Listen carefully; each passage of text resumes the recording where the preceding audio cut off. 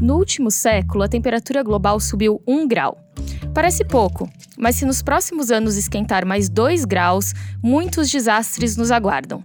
Esse aquecimento afetará o cultivo de alimentos, causará desastres naturais, impactará o fornecimento de água e fará muitas cidades simplesmente desaparecerem do mapa. No livro A Terra Inabitável, publicado pela Companhia das Letras, o jornalista David Wallace Wells prevê que será impossível morar em cidades na faixa equatorial do planeta e muita gente vai morrer por causa de ondas de calor. Vale lembrar que isso já vem acontecendo. O último verão na França matou mais de 1.500 pessoas. Uma das medidas para evitar o colapso passa por revisar nossos hábitos à mesa, já que isso impulsionaria uma mudança no sistema de produção alimentar, que tem tudo a ver com preservação ambiental. Por outro lado, montar uma refeição mais sustentável ajudaria na manutenção da nossa própria saúde. No centro do prato, ou melhor, dessa discussão, está a carne vermelha. É que a pecuária é considerada um dos grandes motores do aquecimento global. Em paralelo, o abuso do alimento tende a prejudicar nosso organismo. Neste episódio do Detetives da Saúde, vamos explorar essas duas vertentes. Para isso, temos aqui a nutricionista Lara Natassi, mestre e doutora da Faculdade de Medicina da Universidade de São Paulo. Olá, doutora Lara. Olá, bom dia. Bom dia. E por Skype, direto de Piracicaba, no interior de São Paulo, a gente está com o engenheiro agrônomo Luiz Fernando Guedes Pinto. Ele é gerente de políticas públicas do Imaflora, uma associação sem fins lucrativos que trabalha pela conservação e o uso sustentável dos recursos naturais. Olá, Luiz. Olá, Thaís. Tudo bem? É um prazer participar. Legal. E eu também estou contando aqui com a minha colega Maria Tereza Santos para ajudar a conduzir esse bate-papo. Oi, Maria. E aí, Thaís? E na mesa de som, Rafael Bertazzi. Meu nome é Thaís Manarini e sou editora da revista Saúde.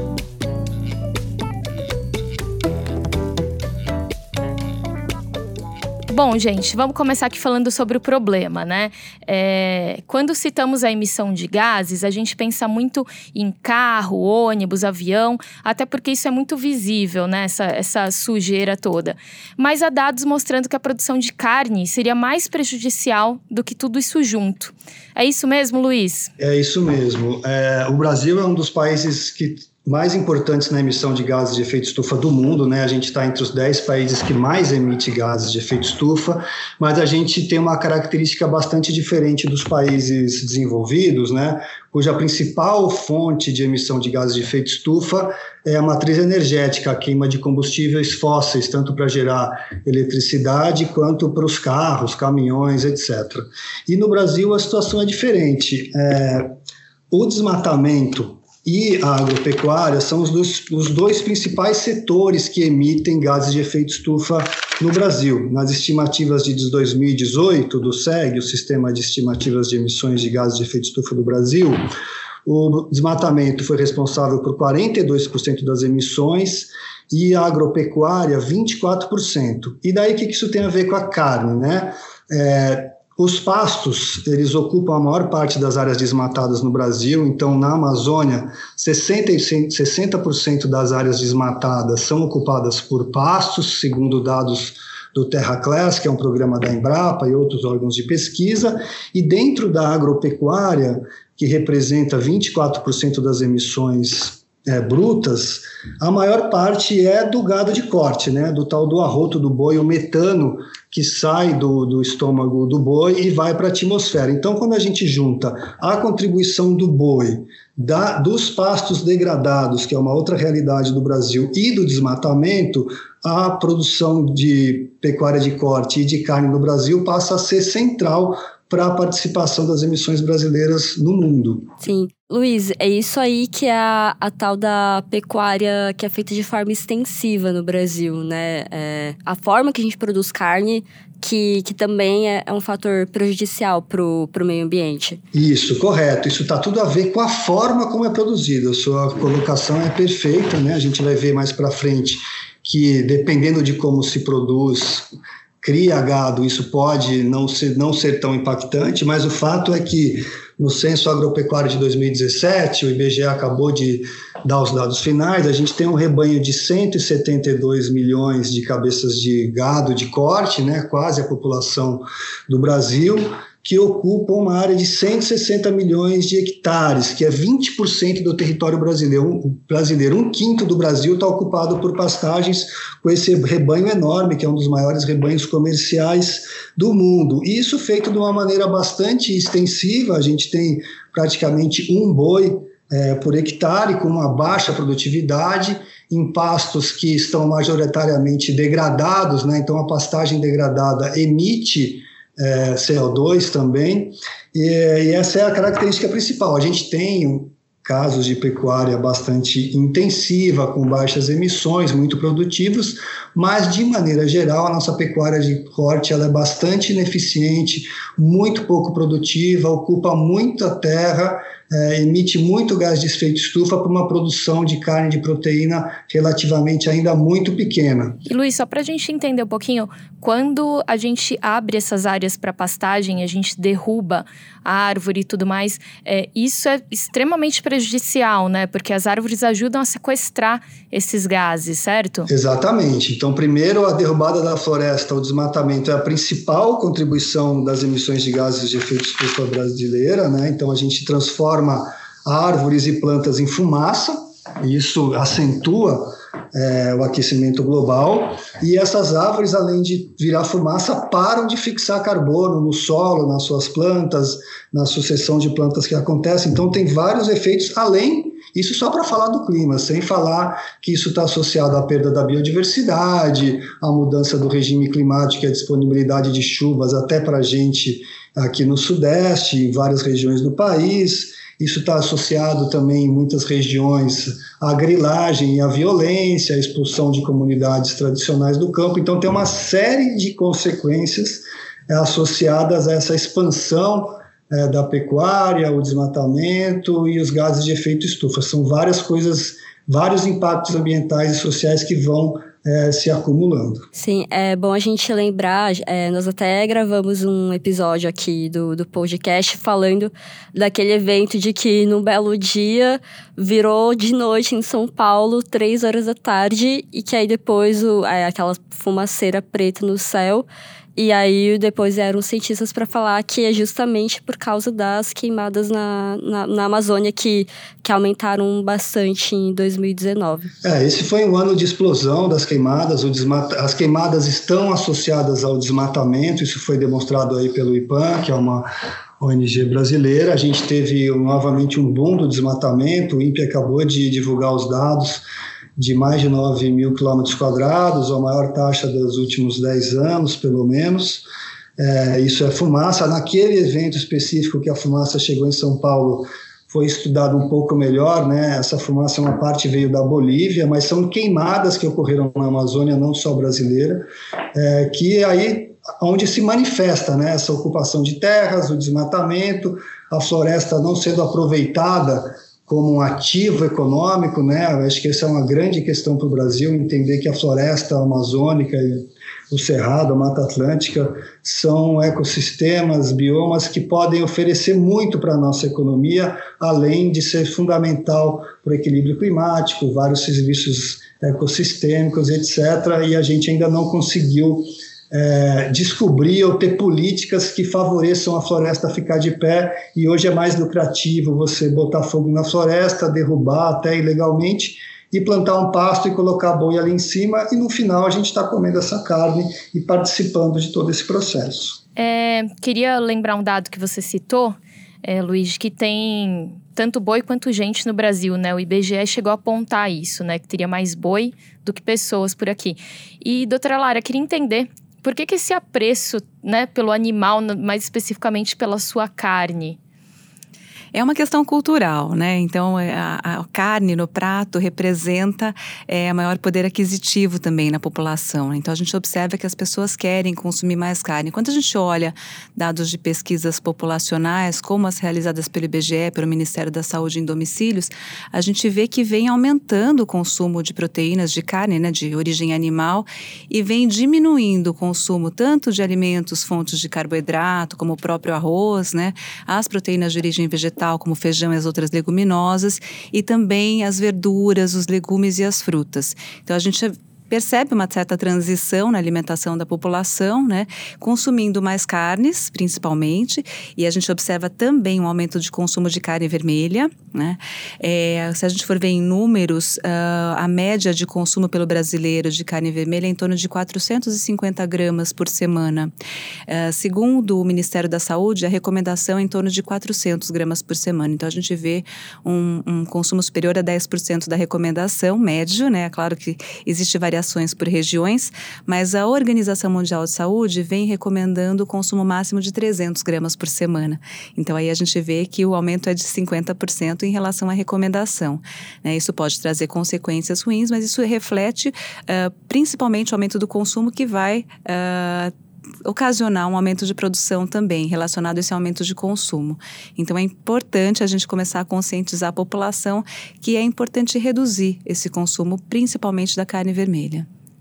Quando a gente fala em média, é bom lembrar que tem alguns lugares em que o consumo é muito maior do que isso, principalmente no sul do Brasil. Aqui na região sudeste também o consumo é bem superior, né? Então é bem maior do que o 450 gramas por semana. Se a gente for observar que a média de consumo de uma pessoa é de 100 até 150 gramas em uma refeição, né? Se a pessoa priorizar o consumo da carne vermelha, ela vai passar bastante desse valor, né? Com facilidade. E é muito comum, né? A gente, na hora do almoço, é só olhar para o prato do colega, a famosa mistura, né? Vem o arroz, salada, o feijão e uma carne, né? Grande parte do nosso prato, né? Então, quando a gente vai ver, o prato feito é arroz, feijão, carne, né? Às vezes um pouco de batata e um vegetal só para enfeitar o prato, né?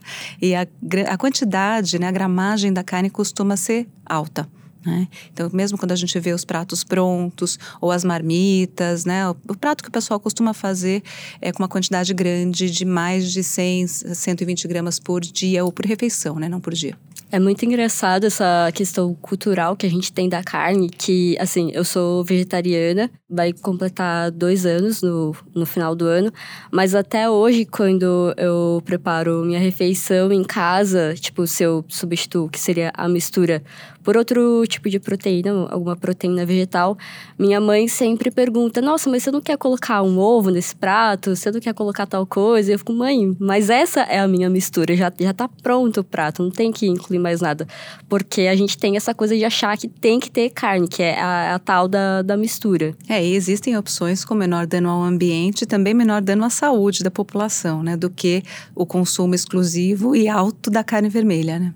E Maria, por que você parou de comer carne? Bom, tem a questão da causa animal, que acho que todo mundo acha que os vegetarianos e veganos, a gente pensa só nisso, né? De que, vamos proteger os animais. Mas eu pensei em todas essas questões de proteção do meio ambiente. Porque quando eu tive meu primeiro contato com o vegetarianismo, eu pensava, que isso foi, sei lá, no ensino médio. Eu pensava, poxa, que legal, acho muito bonito, mas eu não consigo, porque quando eu olhar para aquele bife no meu prato, não vou lembrar da vaquinha que morreu para que ele pudesse chegar ali na minha mesa. Mas aí depois que eu pesquisei mais, e aí eu conheci mais pessoas, fiz mais amigos que são vegetarianos e que são veganos, que eu entendi que, assim, quando a gente olha pro prato, não é só aquele animal que morreu para que virasse a nossa comida, mas todos esses rebanhos estão envolvidos, é uma questão muito maior e não é o impacto só da morte ali dele, mas de todo o sofrimento que ele teve durante a vida e de todo o impacto que isso vai ter depois, né, e que envolve, que é o tal do pasto, tem as queimadas, tem a emissão dos gases de estufa. Então, quando eu entendi que o impacto não seria só em um animal especificamente, mas na fauna, na flora e no próprio, que isso em algum momento isso ia voltar contra o ser humano e nas próximas gerações, eu falei, não, pera, não dá. E eu também, nesse processo, eu parei pra pensar em mim mesma. Será que eu realmente gosto tanto de carne? Eu preciso comer carne todos os dias? Precisa ser a mistura de todo santo dia? E aí eu percebi que eu particularmente não gostava tanto de carne. E eu passei, antes de cortar mesmo, eu passei a variar durante a semana, um dia sim, um dia não. E aí eu percebi, eu consigo viver sem, tá? Tranquilo. E aí eu parei no começo de 2017 para 2018. E tô aqui até hoje e não tive nenhuma recaída. Viva, bem, Sim, saudável. Os exames estão em dia, tudo certo. Eu queria aproveitar a sua fala, Maria, até para fazer duas perguntas, uma direcionada para o Luiz, outra para a doutora Lara. Vou começar com o Luiz. Quando a Maria fala dessa questão do animal, né? O animal em si, ele é um gerador de gás do efeito estufa, Luiz? A gente ouve muito falar sobre o pum do boi, né? E aí, quando ele solta pum, a coisa complica mesmo? É a questão do arroto, né? O arroto do boi. É o arroto? É o arroto, não é o pum. O boi come capim, né? Que que tem muita fibra e tal, e esse capim, para ele ser digerido, ele passa o boi é um animal ruminante, né? E para quebrar, se transformar, aproveitar o capim, ele produz gás metano, né, no seu processo de digestão. E o gás metano é um dos gases que contribui para o efeito estufa e para o aquecimento global.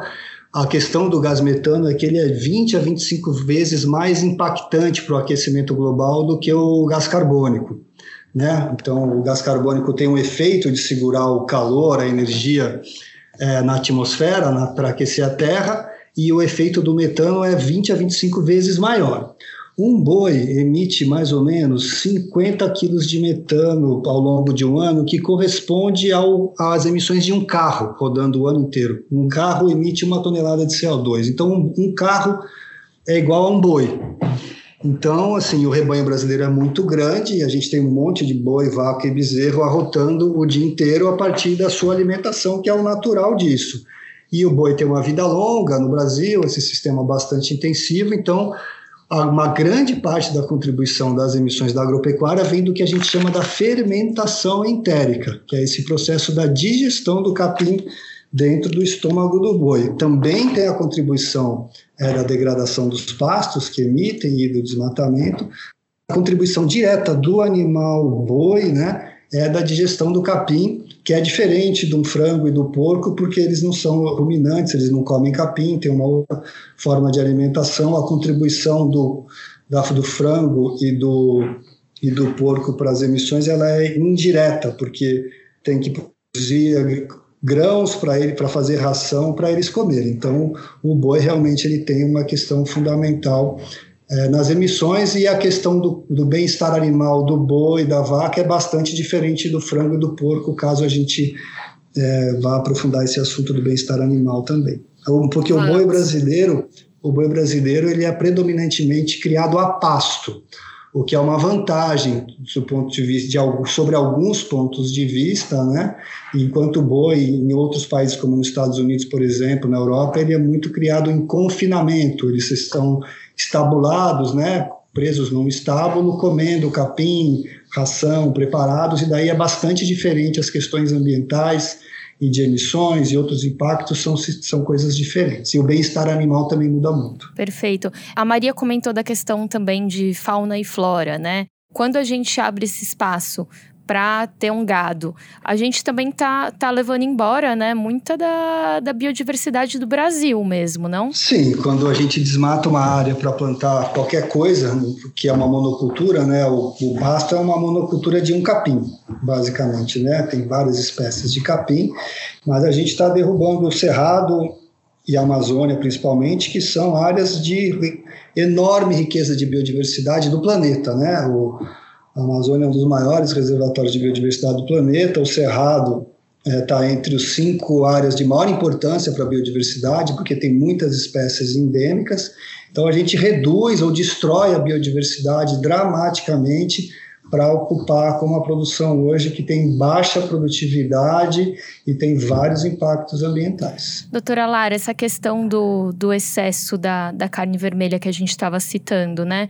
Além de ter todo esse sistema de produção por trás, e o nosso organismo, né? O que acontece quando a gente abusa? Bom, o que a gente pode apontar, né? A gente pode dizer que as carnes têm uma grande variedade de nutrientes, mas as recomendações das atuais, então tem até o Guia Alimentar Canadense, os novos guias alimentares, tanto na Europa quanto nos Estados Unidos, na América também, apontam que o ideal é que a gente tenha uma alimentação mais rica em vegetais, frutas e grãos.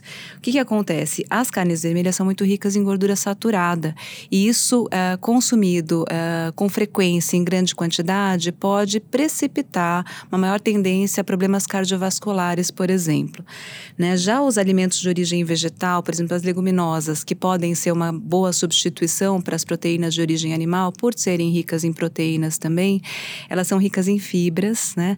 A gente sabe que as fibras vão atuar na prevenção de diversas doenças na nossa saúde, prevenção até de aumento do colesterol, que pode ser causado pelo excesso de gordura saturada da carne vermelha, pode contribuir para melhorar a glicemia, o açúcar no sangue de uma pessoa que tem algum descontrole na glicemia por causa das fibras solúveis, dão saciedade também, são ricas em proteínas, são ricas em compostos bioativos que podem ajudar a prevenir diversas doenças, né, que são compostos que vão trazer um que a mais, além das vitaminas, dos minerais, das fibras e dos outros nutrientes, né, que podem realmente ter uma atividade antioxidante, prevenir envelhecimento precoce, prevenir danos nas células, então previnem todas as doenças e melhoram inclusive a imunidade da população.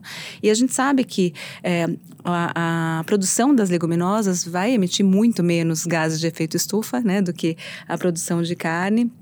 Elas podem ser cultivadas de forma mais sustentável, como, por exemplo, o cultivo em rotação.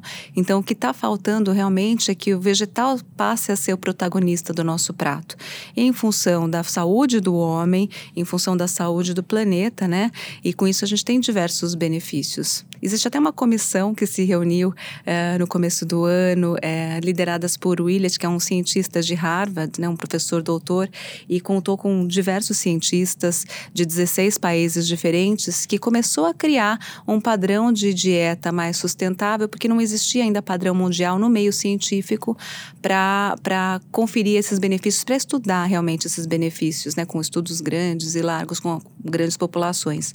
E eles dizem exatamente isso, que se a gente conseguir diminuir o consumo de alimentos de origem animal e aumentar o consumo de alimentos de origem vegetal, a gente vai ter benefícios tanto no ambiente quanto na saúde da população. Claro que associando a formas de produção mais sustentáveis também e diminuição do desperdício de alimentos, que a gente vê que é um outro problema que existe aqui, não só no Brasil, no mundo inteiro, mas existe um grande desperdício de alimentos até nas casas, nas residências. A gente observa muito isso. A gente aproveita muito pouco do alimento, né? Então, tudo isso junto pode ser uma solução para esse problema, né? A associação de abuso de carne vermelha com doença cardíaca e agora a gente viu também associação com alguns tipos de câncer, né? Isso já está estabelecido? Existem vários estudos que chegam a essa conclusão, inclusive nessa grande revisão realizada por Willett e colaboradores, eles falam exatamente sobre isso, que já está mais do que comprovado que o consumo excessivo de carne vermelha, de gordura saturada, está relacionado com doença cardiovascular, com aumento de gordura, né, abdominal, que pode está relacionado também com outras doenças, como, por exemplo, resistência à insulina e com alguns tipos de cânceres, né? Principalmente cânceres do aparelho digestivo, mas outros também. Então, a gente deve realmente diminuir o consumo de gordura saturada e a gente tem recomendações de consumo de gordura saturada que normalmente não são atingidas pela população quando existe o consumo frequente de carne vermelha. Sim. Maria, posso te fazer uma pergunta agora? Quando você parou de comer, você sentiu alguma coisa no seu funcionamento mesmo, seu corpo? Se você se sentia menos pesada? A gente escuta às vezes falar muito sobre isso, né? A digestão da carne vermelha. Qual que foi sua impressão, assim, no seu corpo? Bom, primeiro que eu emagreci, isso não era um foco meu, mas tem gente que fica feliz com isso. Enfim, pra mim não... Ok, beleza. Mas primeiramente foi isso. Tem essa questão de se sentir menos pesado e isso pra mim é muito bom porque ajuda até mesmo que a gente sente aquele soninho depois do almoço e tal. Pra mim isso foi muito bom, eu me senti mais revitalizado, então digamos assim. A gente pode te passar mais trabalho depois do almoço, então. Tudo bem, pode passar. Tem isso, e uma coisa que aí vocês podem achar engraçado, mas enfim, eu fico muito feliz por isso. O meu intestino funciona muito bem agora, assim, tipo, reloginho mesmo. Isso me deixa muito feliz, porque eu tinha problema com isso antes de prisão de ventre e tal, e no médico era sempre um problema falar disso. E agora funciona muito bem, eu fico muito feliz com o funcionamento do meu intestino. E, assim, tem essas questões físicas e também teve meio que uma mudança de consciência, porque antes eu não ligava muito para essa questão da alimentação. Eu ficava tipo, sei lá, eu tô feliz comendo e tudo bem, e eu não tenho que dar sensação para ninguém sobre isso. Mas quando eu parei de comer carne, eu passei a olhar com mais carinho pro meu corpo, digamos assim. Entender que eu tava não falando da carne só em si, mas tipo, a minha alimentação se tornou mais saudável. E eu percebi que eu tava colocando lixo pra dentro de mim. E eu passei a olhar com mais cuidado pra isso de tipo, olhar para o seu corpo e pensar que você tem que cuidar dele porque é você. Então, você tem que ter mais cuidado com isso. Então, eu passei a ter esse olhar mais cuidadoso até para incentivar a fazer atividade física e tal. Então, além dessas questões físicas, teve essa mudança de consciência, digamos assim. A gente repara que houve uma mudança de comportamento em geral, né? Uma coisa que você falou e que a gente deve prestar atenção é com relação ao funcionamento intestinal. A gente observa que no Brasil as pessoas consomem muito menos fibras do que a necessidade. E quando a gente consome muitos alimentos de origem animal, muita carne vermelha, a gente acaba ocupando o espaço no prato que seria para os vegetais, para os alimentos de origem vegetal. Quando a gente inverte essa história, né? Quando a gente inverte essa posição, a gente aumenta o consumo de alimentos de origem vegetal e diminui de carne vermelha, a gente consegue um aumento substancioso no consumo de fibras.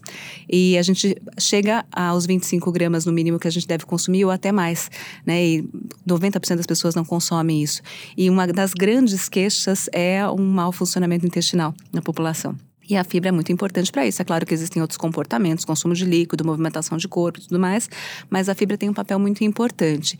E a fibra vai dar saciedade também, a fibra auxilia a digestão. Então, tudo isso que você refere, que você sentiu, né, diminuindo o consumo de carnes ou evitando o consumo e aumentando o consumo de alimentos de origem vegetal, tem a sua explicação científica. Inclusive, alguns trabalhos falam que muitas vezes é mais importante a gente prestar atenção no que a gente deve aumentar na nossa alimentação do que só no que a gente deve diminuir. Né? Então, não é só diminuir carne, é aumentar o consumo de vegetais também, isso é muito importante. Quando a gente fala de redução de carne vermelha, é muito comum ouvir sobre a variação, né? Como a Maria falou, colocar ovo, tem peixe também. Eu queria entender um pouquinho, Luiz, da produção da carne vermelha versus a produção de aves e peixes. Dá para comparar o tamanho do impacto ambiental? Podemos falar, sim. O impacto das emissões, né? Porque daí são vários impactos ambientais da agricultura, né? Mas só para reforçar o que já foi falado antes, a gente fez um estudo aqui em Imaflora com os dados do Censo Agropecuário de 2006 e a nossa produção de proteína da safra de plantas, né? Do que a gente produz de vegetais, ela foi 25 vezes maior do que a produção de proteína da nossa safra animal. Então, tudo que a gente produziu de milho, soja, a gente transformou toda a safra vegetal brasileira, laranja, cana-de-açúcar, todas as principais culturas, né, que são 18, em um ano ela produziu 25 vezes mais proteína do que toda a produção animal brasileira de frango, porco, animal, etc., numa área mais de 2 vezes menor do que a área de pastagem. E daí, para falar sobre as outras carnes, né, os animais, frangos, suínos, né, eles são criados engaiolados, né, em sistemas bastante intensivos, e eles comem ração que vem da produção vegetal. Então, no fundo, eles estão competindo com a gente, porque a gente produz grãos para nós e para eles, né? Mas, do ponto de vista das emissões, a gente tem uma redução substantiva das emissões. Então, quando a gente come frango e porco, a gente está contribuindo menos para os gases de efeito estufa, porque a produção vegetal emite muito menos, né? O peixe, né? Daí tem o peixe criado e o peixe pescado, e daí o peixe pescado, a emissão praticamente nula, né? Do peixe criado também come ração.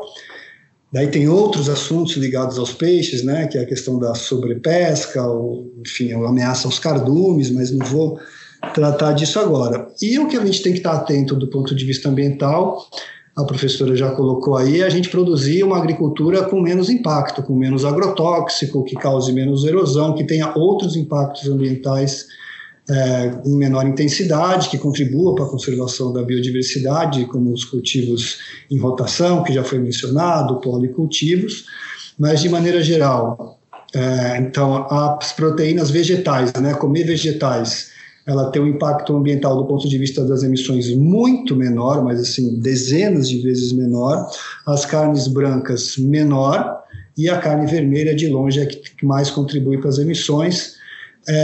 Sobre a questão do desmatamento, né, que a gente também falou, a pecuária, então os pastos ocupam as áreas desmatadas, a gente também tem lavouras, né, como a soja ocupando áreas desmatadas e também contribuindo para o desmatamento e para as emissões de gases de efeito estufa em intensidade menor do que a pastagem. Então, mas para tudo isso tem solução, né? O importante é a gente entender que a intensidade das coisas estão diferentes. Então, quando uma pessoa escolhe comer um bife, ela tem um impacto ambiental do ponto de vista das emissões muito maior do que quando come um frango, uma carne de porco, muito menos ainda se for um pescado, e quando ela come uma proteína ou um alimento vegetal, o impacto é muito menor. Mas é bom a gente lembrar que a gente fala de trocar, né? Diminuir o consumo de carne vermelha e ir para vegetais, fala das leguminosas e dentre elas tem a soja, que desmata também. Mas aí quando a gente fala da soja que desmata, é essa que é usada para ração animal, né? Não é a soja que você vai comprar para se alimentar, né? A gente não sabe, não dá para separar. A soja é plantada, uma grande parte da soja que a gente planta, ela é exportada, né? O Brasil é um dos maiores exportadores de soja do mundo. Essa soja exportada, ela vai alimentar animais, né? Ela é feita, vai virar ração, que vai virar frango e vai virar porco. E uma boa parte fica no Brasil e ela chega na nossa mesa como a soja que a gente come, como vai para virar ração. A parte que vai para a ração, ela é muito maior, né? E para a indústria de alimentos, é super importante entender que a soja, daí a professora entende muito mais que eu, a gente come a soja in natura e mesmo os vegetarianos, veganos aí consomem a soja de várias formas, como uma fonte de proteína vegetal de alta qualidade, mas a soja também é um ingrediente fundamental da indústria de alimentos. Os alimentos ultraprocessados, processados, muitos deles são a base de soja e de milho. Então a soja está presente na nossa dieta de várias formas e a gente não consegue separar o que vem do desmatamento e o que não vem.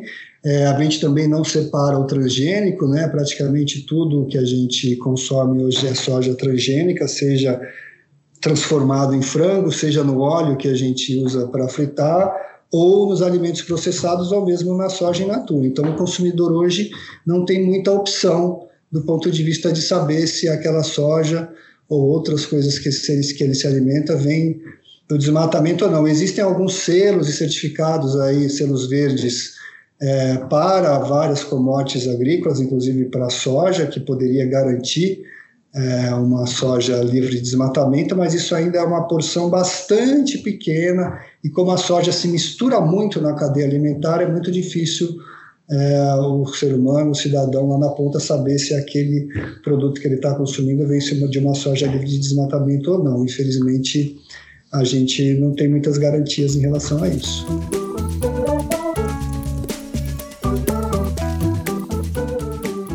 Bom, a gente já entendeu aqui o impacto da produção de carne vermelha, né? O impacto ambiental dessa produção e também o impacto disso no nosso organismo. Agora, claro, a gente vai atrás aqui de soluções para esses dilemas todos, né? Para começar, queria entender, doutora Lara, a Maria está comentando aqui com a gente, contando a experiência de ter excluído totalmente a carne vermelha da dieta dela, mas pensar numa redução de consumo, já seria benéfico, pensando na nossa saúde? Seria benéfico, sim, né? Reduzir o consumo de carne, por exemplo, aumentar o consumo de vegetais já vai ser benéfico para a nossa saúde. É importante que haja uma redução gradativa, porque a gente está falando em mudança de comportamento, né? A gente não consegue uma mudança drástica na maioria das pessoas de uma hora para outra. Então, uma pessoa que é onívora, que está acostumada a consumir carne quase que diariamente, com frequência, é muito difícil para ela, de uma hora para outra, parar de consumir a carne e manter isso na vida dela, porque uma coisa é você parar de consumir por uma semana ou 2. Isso é possível fazer, mas a pessoa costuma retomar o comportamento antigo depois de um tempo. Então, essa mudança deve ser gradativa, inclusive acompanhada por um profissional, porque não é só tirar a carne ou não é só diminuir a carne. A gente tem que aumentar outros nutrientes, como a própria Maria Tereza falou, que ela conseguiu fazer essa mudança e conseguiu fazer essa adaptação.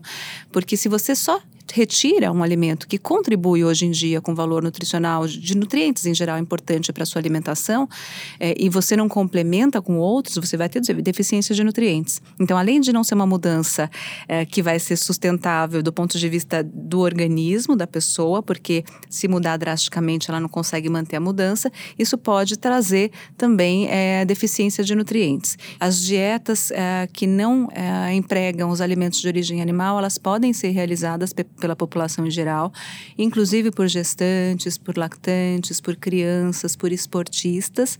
A gente só deve tomar cuidado em fazer um acompanhamento para verificar sinais e sintomas de deficiência de algum nutriente.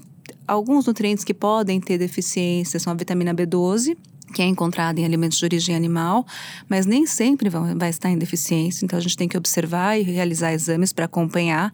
O ferro, porque normalmente grande parte do ferro ingerido pela população vem da carne vermelha ou das carnes em geral, mas ele está presente nos alimentos de origem vegetal, nas leguminosas, por exemplo, né? O cálcio, que está bastante presente nos laticínios, no leite, nos derivados do leite, mas que também está presente em alimentos de origem vegetal. Então, se a gente fizer uma mudança gradativa e observar os nutrientes que são chave aí para o bom desenvolvimento, para a manutenção do nosso metabolismo, do nosso corpo, a gente consegue sem nenhum problema partir para uma alimentação menos frequente em carne vermelha, sem nenhuma consequência no corpo, muito pelo contrário, né? Só com benefícios para a nossa saúde.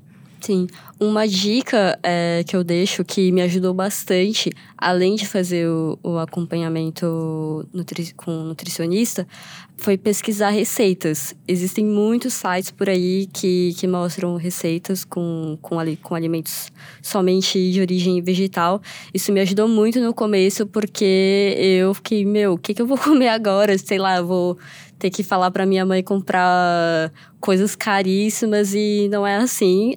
Dá para você tanto só reduzir a carne quanto excluir ela do seu cardápio, sem gastar rios de dinheiro.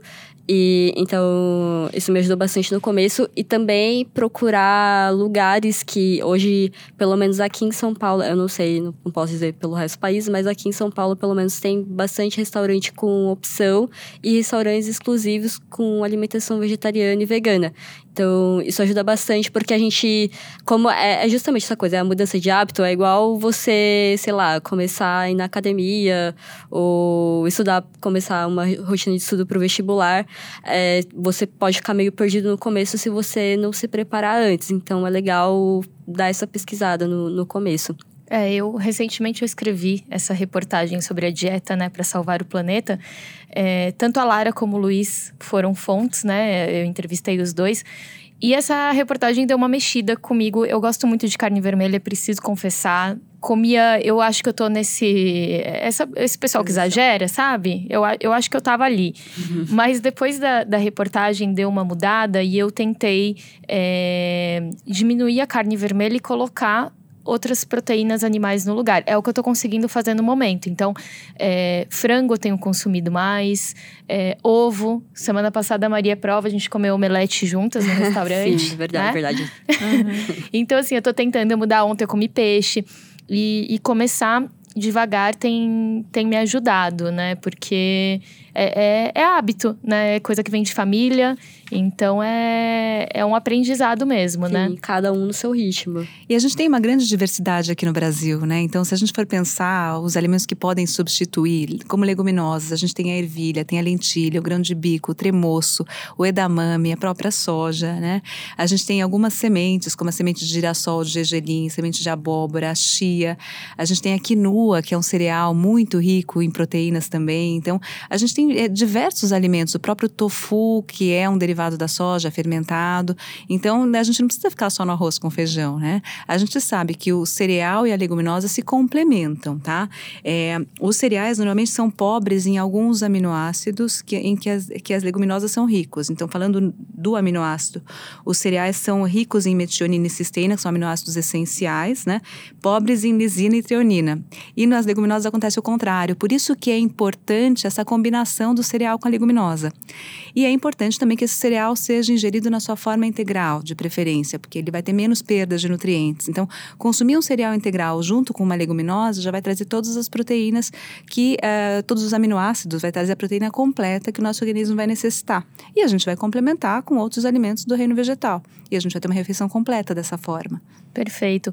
Luiz, agora a gente entendeu que dar uma reduzida na carne vermelha do ponto de vista de saúde já ajuda. Queria saber agora do ponto de vista ambiental, né? A gente, quando fala aqui de preservação, de recursos naturais e tudo mais, diminuição de emissão de gases de efeito estufa, a gente consegue isso só com a redução? Olha, a redução ela já ajuda, eu acho que é um caminho. Porque a transição para uma pecuária menos impactante ela é lenta, né? Esse não é só o processo individual lá de mudar a dieta das pessoas que é lenta, mas a gente transformar a pecuária de corte brasileira é um processo bastante lento. Então o brasileiro consumir menos carne ajuda, né? Ele é importante porque a gente teria um rebanho menor, uma área menor. E isso tudo ajuda a diminuir as emissões, do ponto de vista das emissões somente, né? Mas é totalmente possível a gente ter uma produção de carne que seja até neutra do ponto de vista das emissões. Para isso a gente tem que resolver alguns problemas. A primeira questão é acabar com o desmatamento, né? Essa coisa da floresta cair e no lugar da floresta vir pastos e bois que vira a carne que a gente come. Então, essa é uma questão que precisa ser enfrentada definitivamente, que daí é uma questão de política pública, também tem o papel dos frigoríficos, da indústria da carne, de assumir essa responsabilidade, né? Da indústria da carne ao produtor rural, as políticas públicas e o governo resolverem o problema do desmatamento em si. Agora, uma vez que a gente resolva a questão do desmatamento, o próximo passo é a gente ter uma produção do boi no pasto com o mínimo de emissão possível. É possível a gente ter uma produção pecuária com emissão zero. Isso tem um exemplo, por exemplo, da fazenda Triqueda na região de Juiz de Fora, tem um estudo científico publicado onde tem boi, pasto e árvores, e essas árvores e a pastagem sequestrando carbono. Então é um sistema de emissão zero. Então, um pasto bem manejado, ele pode até sequestrar carbono, então a gente inverte a situação, em vez da pastagem ser uma fonte de emissão de gás de efeito estufa, ela sequestra carbono. Agora, o boi vai seguir emitindo metano a vida inteira. Essa sua contribuição para o gás do efeito estufa é inevitável. Agora, uma produção mais intensiva pode diminuir muito a quantidade de emissão de metano por quilo de carne e por área ocupada. Então, a gente tem um estudo do Mato Grosso, feito pelo ICV, uma ONG que conduziu um processo lá chamado Projeto Novo Campo, e uma Flora ajudou a medir, que com simples práticas de uma intensificação da produção, um manejo do pasto melhor, reduziu em 90% a emissão de gases de efeito estufa por quilograma de carne. A gente também teve uma redução de 50% das emissões por área de pastagem.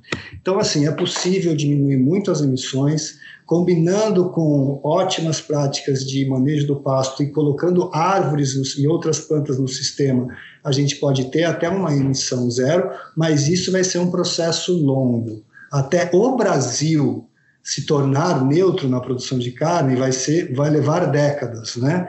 Enquanto a gente já tem os estudos, os pilotos e os casos onde isso é possível, isso vai levar muito tempo, tem uma inércia enorme na pecuária brasileira, né? Ela está em transformação, essa transformação está em curso.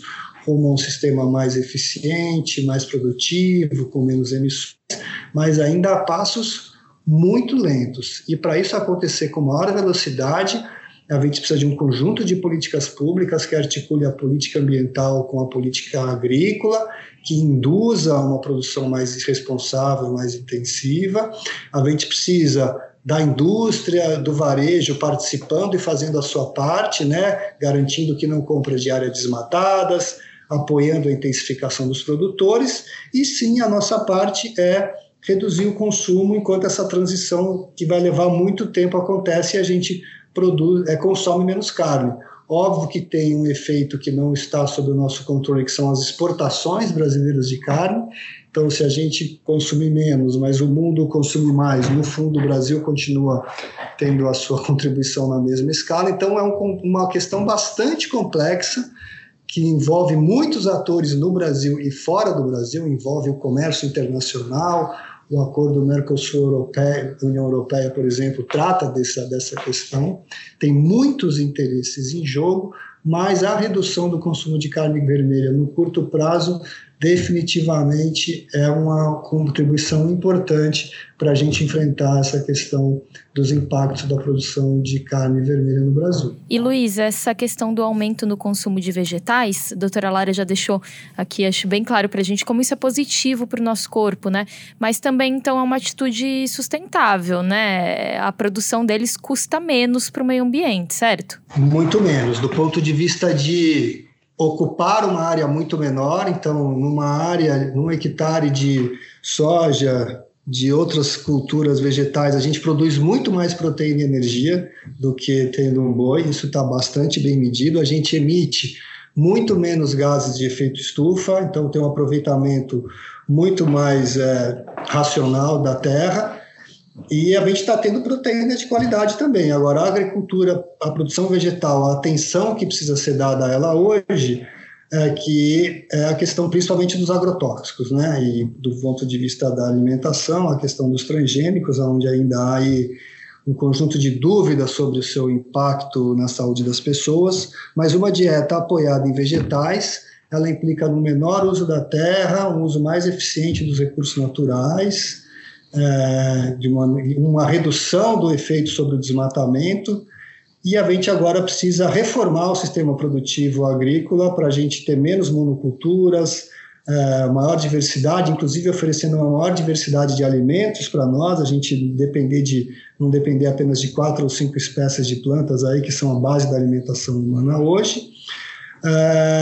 E a grande atenção é a gente poder ter uma produção mais ecológica que dependa muito menos dos agrotóxicos, porque os agrotóxicos têm consequências para o meio ambiente, né, do ponto de vista de poluir o solo e a água, para os trabalhadores rurais que manipulam esses produtos químicos e aí estão sujeitos ao câncer, e quem come, né, nós, porque também se estivermos comendo aí alimentos com agrotóxicos, também comprometem a nossa saúde de maneira bastante importante. Então, tem toda essa questão de que a alimentação vegetal ela é muito melhor para o ambiente, ela é mais saudável, não há dúvida quanto a isso, mas a gente também tem que estar atento para ter uma produção agrícola menos impactante e menos dependente de agrotóxicos. E agora, para a gente já ir encaminhando para o encerramento do programa, hoje no mercado existem diversas marcas que lançam produtos feitos à base de vegetais.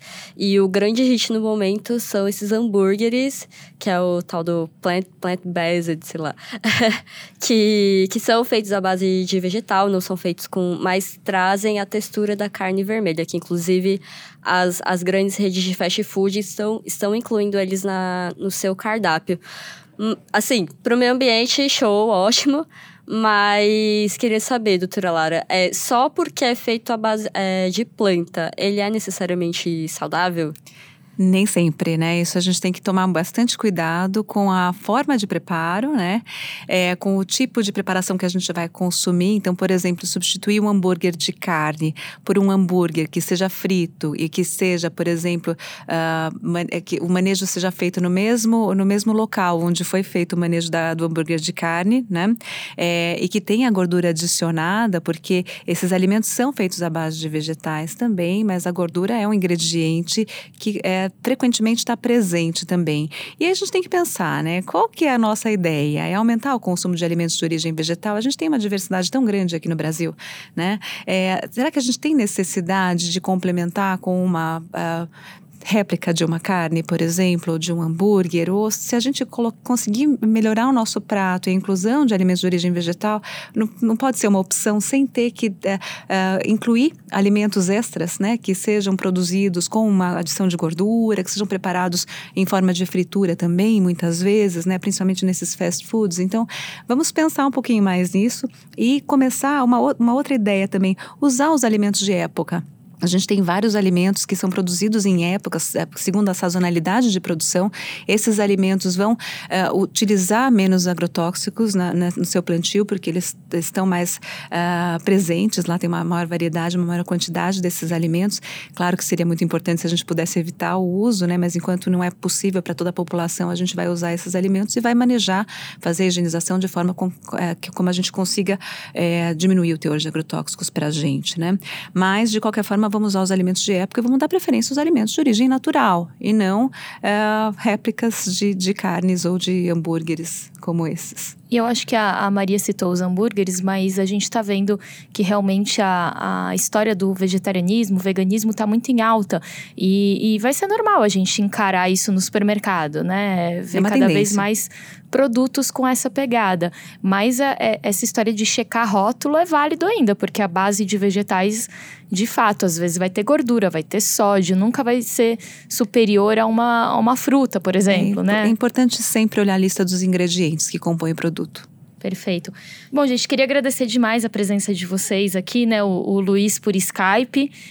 Brigadão, Luiz, por toda a sua contribuição. Acho que ficou muito claro como a produção de carne vermelha demanda aí do meio ambiente, como é importante a gente pensar nessa redução e, em paralelo, pensar num sistema que seja mais amigo aí, né, dos nossos recursos naturais. Obrigado, eu agradeço aí a oportunidade, aprendi bastante com vocês, com a Lara, com a Maria também, e estou à disposição para seguir conversando sobre esse assunto. Parabéns pela iniciativa. Perfeito. Doutora Lara, obrigada por essa contribuição, né, por estar com a gente hoje, trazendo também todas as ponderações, né, falando da redução do consumo, como é importante. Para quem for excluir, sempre tá atento a questões nutricionais e procurar um acompanhamento, né? Sim, exatamente. Eu que agradeço. É sempre um prazer participar. Muito obrigada, Thaís, Maria Tereza, Luiz Fernando. Obrigada pela companhia.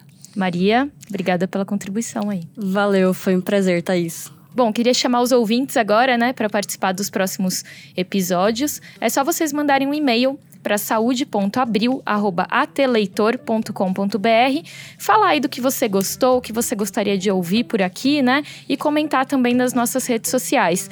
Obrigada pela participação do Rafa aqui na mesa de som, ajudando a gente como sempre. E um abraço para todos e até a próxima.